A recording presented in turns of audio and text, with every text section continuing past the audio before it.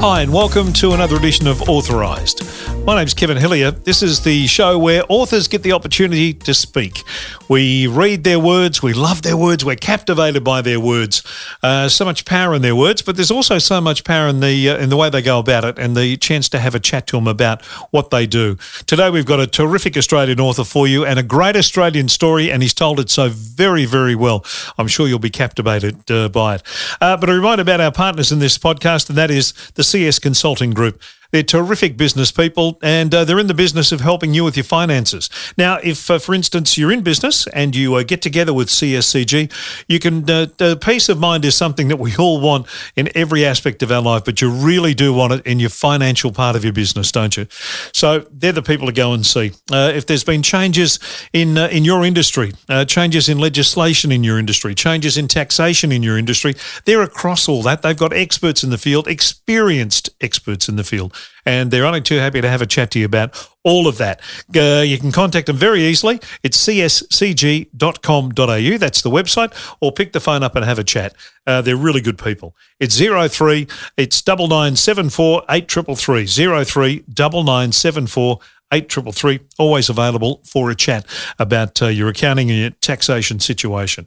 Now, today we have Gary Linnell. He's written some great books over the time, books about football, books about convicts, and in this latest book called Moonlight, he tackles what is basically a tragic love story. And also, I guess, in many ways, the old bushranger story too. So there's a bit of that in there as well. Captain Moonlight. It was the end of the bushranger era. Gary's done this magnificently, and it is a story with lots of twists and turns. You'll find out about them right now as we speak to our guest on Authorised, Gary Linnell. So, Gary, you're a storyteller yourself, as we know from the other books that you've written. But why did this one? Why did Captain Moonlight grab you? Look, the stories of the bushrangers have always captivated me. I think when I was a young kid growing up in Geelong in Victoria, I used to devour those books that used to come out in the 1960s and 70s about, the almanacs of the bushrangers. Yeah. And I'd often go through them, flick through the pages, and of course there was the usual ones like Ned Kelly and Captain Thunderbolt. And you'd also have a look at the photographs of men like Mad Dog Morgan, who, when he was shot by the troopers in, I think, 1865, they propped him up on a cot in a small hut in the bush, and got a photographer to come in, and they used toothpicks to prop his eyes open. Oh, God. So it looked like he was still living. So what they did back then was to take these photos of these dead bodies as trophies, but also to let everyone know that they'd hunted them down, and none of the myths and legends that surrounded some of these bushrangers could then continue. And so I was really fascinated by all of this, and occasionally I'd come across the mention of Captain Moonlight, and the fact that he'd robbed a bank at Mount Egerton just outside Ballarat, that he'd staged a massive siege at a station called Wantabadgery Station near Gundagai that had led to the death of one of the troopers from Gundagai. But there was never a great deal of information, and he didn't seem that charismatic. And a few years ago, I sort of started doing a little bit more reading about him and came across this incredibly complex character. He was unlike any other of the other bushrangers that we'd ever seen in Australia. Absolutely. I think I made the point in the book that, most of our bushrangers had Irish origins, and so did Captain Moonlight, but most of them were born on dirt floor shacks. They were pulled out of their mother's wombs. They weren't really educated. They were pretty rough, pretty tough. They'd had a few wrangles with the troopers, or what I think they were called the traps back then. And they're always on the wrong side of the law. Captain Moonlight, though, he was born Andrew George Scott back in a small town in Northern Ireland, and he grew up in a family with a fair bit of wealth and privilege. His father was a justice of the peace. They had quite a high standing in this town, and then the family lost their fortune, so they were forced to emigrate, and they went to New Zealand in the early 1860s. Back then, the New Zealand government was very keen to bring in as many, white settlers, white colonialists as they could, because they were having a lot of ongoing wars with the Maori. Yep. And Andrew George Scott, by the time he was 18 or 19, signed up with the Waikato militia, fought the Maori, was injured several times, and suffered a couple of gunshot wounds, one to his leg that made him limp, and his right foot turn inward after that. And then in 1868, he came to Australia, and that's where the real story began. Yeah, I mean, I was aware of the name, but had no idea of the story behind him, let alone, the New Zealand part of it. And then what he did when he came to Australia, he was quite the rascal of his time, wasn't he? He was. Look, they'd always said that the family back in Ireland, there was a bit of madness, a bit of bad blood running through them. And it skipped generations here and there, but it certainly ended up in a very large volume inside the blood of Andrew George Scott, because he was noted. He was a charming man. He was well educated. He could quote the classic poets. He'd read all of the great literature, the Greek and Latin. He'd been trained as a cadet with the British Navy for over a year and a half. He could sail. He was a fantastic man on a horse, a brilliant shooter with a gun. When he came to Australia, he became a lay reader or a lay preacher for the Anglican Church, and he went out there and gave all these fiery sermons. He was a brilliant speaker, and he captivated these huge audiences at church every Sunday morning. But there was a dark side to him as well. He just couldn't help himself. He always found trouble. Yeah. By 1869, when the Mount Egerton Bank was robbed by a masked man in a black crepe mask, he left behind a note saying, he'd been robbed by Captain Moonlight. Now, Captain Moonlight was a term that he'd been jokingly referred to during his time in New Zealand, but was also a long-standing traditional name among the Irish in Ireland when they were fighting against their English overlords. And some of them are called Captain Rock. It sounds like a Marvel comic book, doesn't it? It does. And another one, Captain Moonlight. So he used this sort of pseudonym, and he was eventually caught. But he was such a complex bloke because of this education, because of this, he could read the Bible and recite long passages from it. But he was also attracted to other men. Yep. And when he was finally captured and imprisoned for 10 years in the Pentridge Stockade, at that time, in the early 1870s, was one of the worst, most gothic and dark prisons in the world. He came face to face with a young man called James Nesbitt. Now, Nesbitt was only 23, 24 years old, jug ears, a little dimpled chin, young-looking. He'd been running with some of the gangs around Carlton and the northern suburbs of Melbourne. His father was a petty thief, an alcoholic. He used to bash him all the time and bash his wife and kids. So he just came from a home, streets of broken glass, all of that.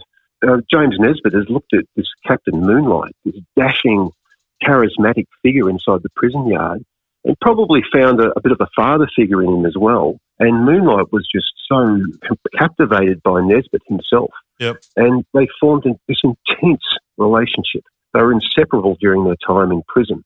And when they were both released, they joined up together. And unfortunately for both of them, only managed to spend about 9 months of freedom together before that fateful siege at Wantabadgery.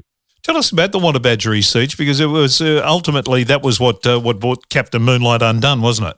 Yeah, look, it followed after he was released from prison, and Nesbitt was waiting for him outside the prison gates.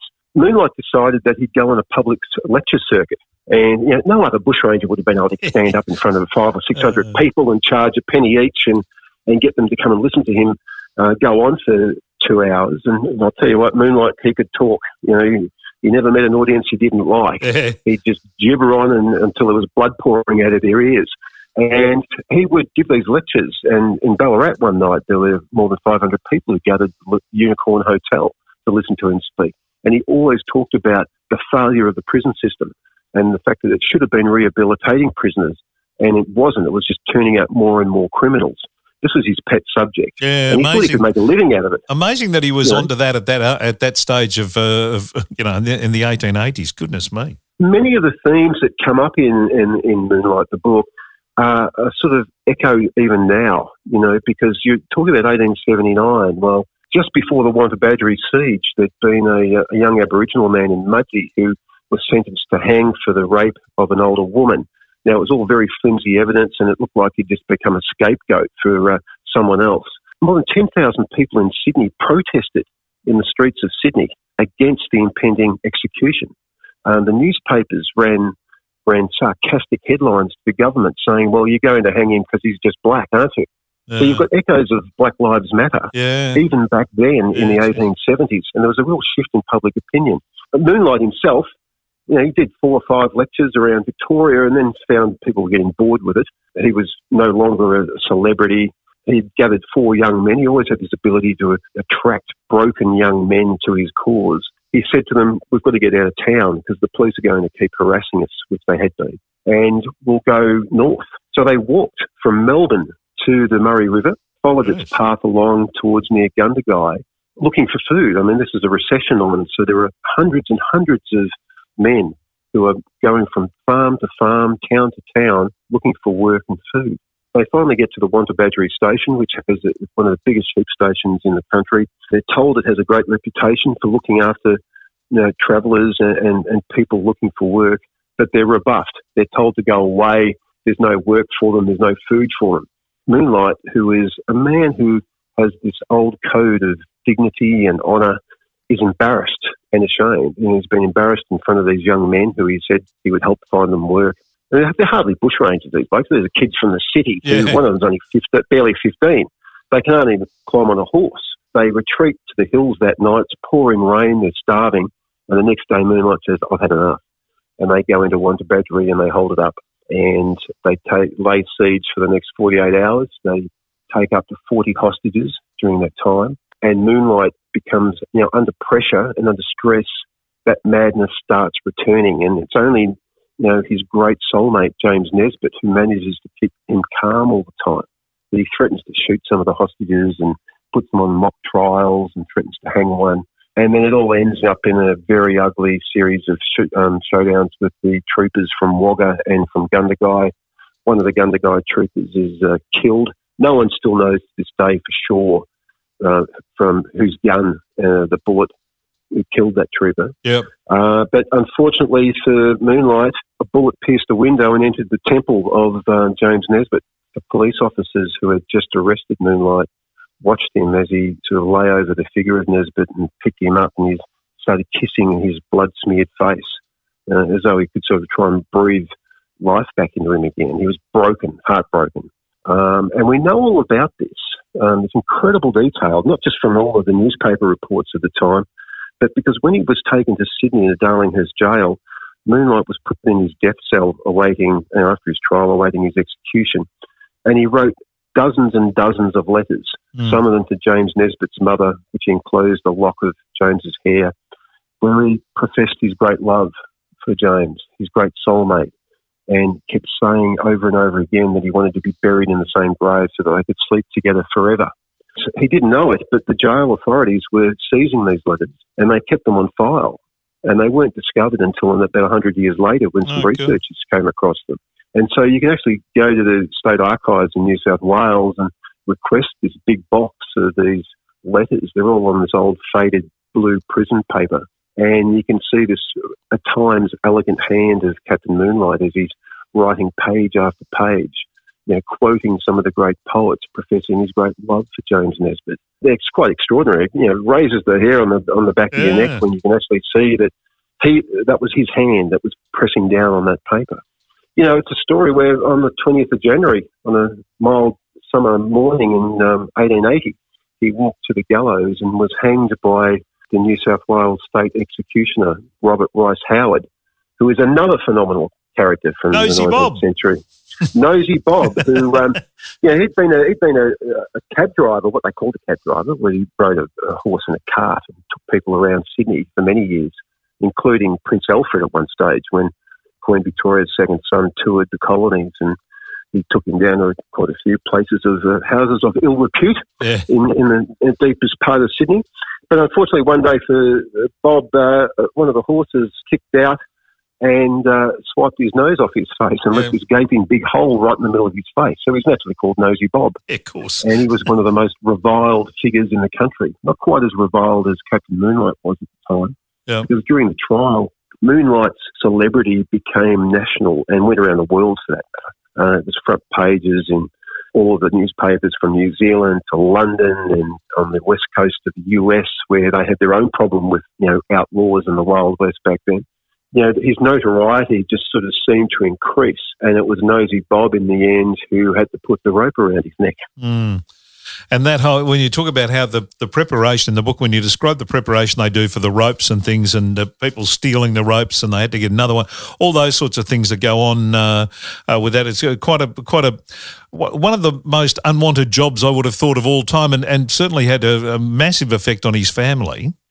Yeah, look, Nosy Bob, unfortunately, 2 years earlier, his wife had passed away, so he was raising 4 kids on his own. Yeah. The hangmen throughout the centuries, they've always been outcasts of society because they are the bringers of death.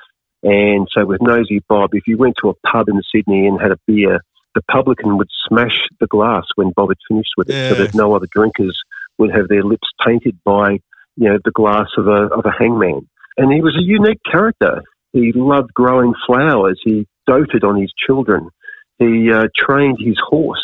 Because he was no longer welcome at the pubs, he trained his horse to walk down to the pub in Campbell Parade with a big tin on its back and some change, and the publican would fill up the tin with beer, and the horse would amble slowly back to his house and deliver the beer without spilling a drop. Yeah. He'd go fishing, not for whiting or snapper, for sharks. So he'd throw a chunk of meat on a barbed hook into Bondi Bay and wait for a shark to take it, and then use the horse to pull the shark out of the water.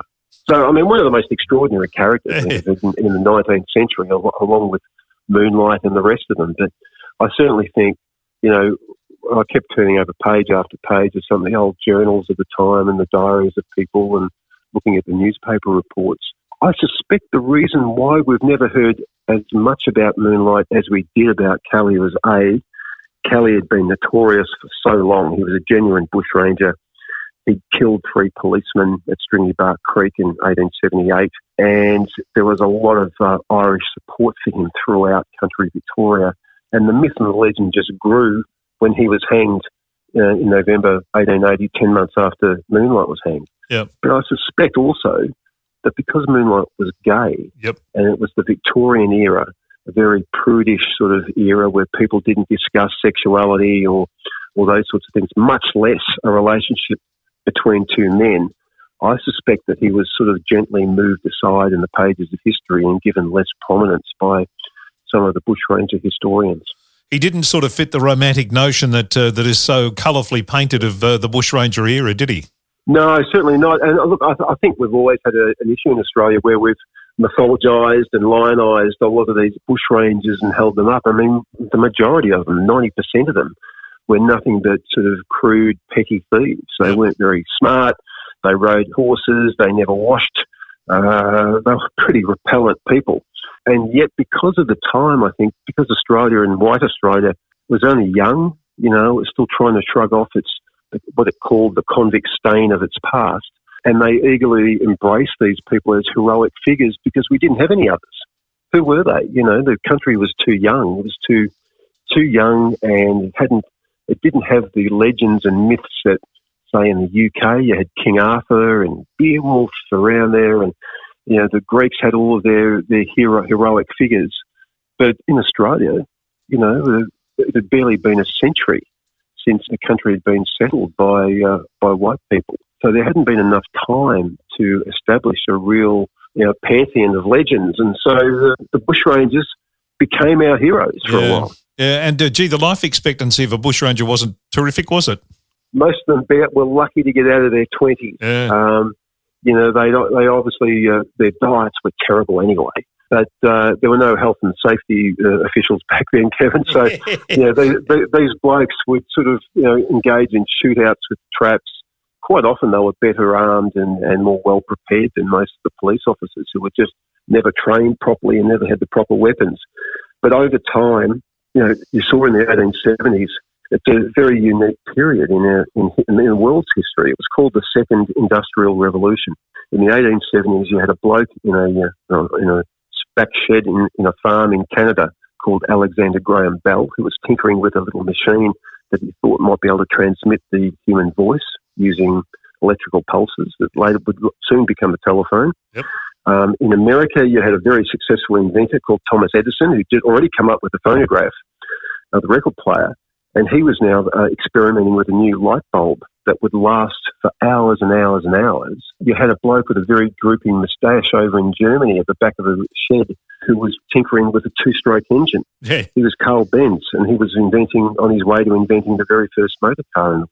So suddenly you've got the electric telegraph. It's replaced the bush telegraph. And suddenly the police can send messages to each other in towns that would have taken days or weeks to be sent and passed on. So there were fewer places for the bushrangers to hide. They were running out of room. And by the time of Moonlight's capture and soon after Ned Kelly's capture, that was basically the full stop, the end of the era for the bushrangers. Yeah. And the police don't sort of come out of the bushranger era with any glowing kind of reputation, do they? I mean, they were obviously very badly trained, if trained at all, and undermanned and under-resourced. Yeah, and some of them had signed up because there was a sense of adventure. Edward Bowen, the constable who was shot dead at Wantabadgery by one of Moonlight's men, unless he was hit by crossfire from another police officer, he was a bank, an insurance clerk in London, and he'd come out seeking fortune and fame and adventure. And he joined the police force, gone to Queensland, hunted down and been involved in some pretty ordinary massacres of the Aboriginal people there. And then had been shifted back after he was injured and went to Gundagai and had always told his friends that all he wanted to do was take on Ned Kelly and the bushrangers. That was his lifetime ambition. A lot of the others were, as we said, they're poorly trained. The colonies didn't have enough money to fund them properly with proper uniforms or even weapons. And they were just a ragtaggle sort of bunch of stragglers, a lot of them. A lot of them were well-meaning as well. Yeah. But it wasn't until those 1860s and 1870s, because of the bushrangers, that both the colony of New South Wales and particularly Victoria began to form proper police forces. So, I mean, the bushrangers have had an enormous impact on Australia. I mean, they've changed our notion of law enforcement, of capital punishment. And they also, because of their Irish roots, for many of them, they sort of exemplified, I guess, how 2 million Irish people left Ireland in the 1840s and 50s because of the famine, and they spread out right around the world and forever altered world history. Yeah, they certainly did. It's a great story. I mean, great as in it's a fascinating story with so many layers and, characters like Nosy Bob that you talked about. So what's next, Gary? I mean, you started doing sports books and now you've moved into you did a book about William Buckley, the convict, and now you've moved into bushrangers. Where are you heading next? Yeah, I'm working at the moment. I've just been doing some research and started writing another one on this bloke who was a Jack the Ripper suspect. Back in the 1880s in London, and pretty ordinary character who ended up coming to Australia, and he paid several visits here. He had this unfortunate habit of marrying as many women as he could, sometimes all at once, other times, but then he'd also like to dispose of them by cutting their throats and burying them underneath the concrete slab in the home that he had rented at the time. He did it over in London, in Merseyside. He did it here in Australia. And wow! In 1892, he was hanged in Melbourne. 16,000 people gathered outside the prison for the hanging. He was known as the criminal of the century, and he was front page of the New York Times, the Times in London. People were obsessed with him. He was seen as the darkest, most ghoulish criminal the Western world had produced throughout the 19th century. And his life ended in Melbourne. So it's a fascinating kind of story. It's pretty dark and gothic. Yeah. But there's lots of sort of interesting characters, and it kind of sort of might be the last book I do in the 19th century. But really fascinating period. What I'm trying to do is I'm just trying to make Australian history interesting, because I think everyone sort of regards it as pretty bland and vanilla, and we've heard it all before. It all began with, we were taught in high school, it all began with Captain Cook. Yep. It was all about the British Empire, and we just didn't seem to have the sexy history that other nations seem to be able to boast about. And I think now there's a greater appetite for finding out exactly what went on. And when you have a look at the 19th century and what these people were like, I mean, the characters, the larger-than-life people who, went on great adventures, it's just an extraordinary era. And it's, played a key role in who we are today. Oh, no doubt about that. Moonlight's the name of the book. Gary Reynolds, the author. Thanks so much for your time, Gary. Appreciate it, and look forward to this other book. And until then, we'll enjoy Moonlight. So thanks very much. Absolute pleasure, Kevin. Thank you. It's a terrific Australian story. Gary's a terrific Australian author, and we look forward to much more of his work in the future. And make sure you check that one out, Moonlight. It's available through Penguin Publishing. So my thanks to Gary for his time and for his great work. My thanks also to the CS Consulting Group, who of course are our partners in this production. Now, if you're looking for someone to help you out with your taxation situation, you're in business and you've got to that point where you just need a little bit of help, these are the people you should be talking to. They know what they're doing. They've been doing it for a long time now. They're experienced in the field. They keep up to date on everything that's going on, so you won't miss a thing. So if your accounting needs are a little complex, they can do that. If it's simple, they can do that too. Get in touch with them. cscg.com.au, and the telephone number is 03 9974 8333. Hope you've enjoyed this edition of Authorised. We have plenty more to come, and don't forget to check out our previous episodes with some great authors like William McGuinness, Peter Fitzsimons, Monica McInerney, and a whole lot more. This is Authorised. My name's Kevin Hillier. Take care of yourself.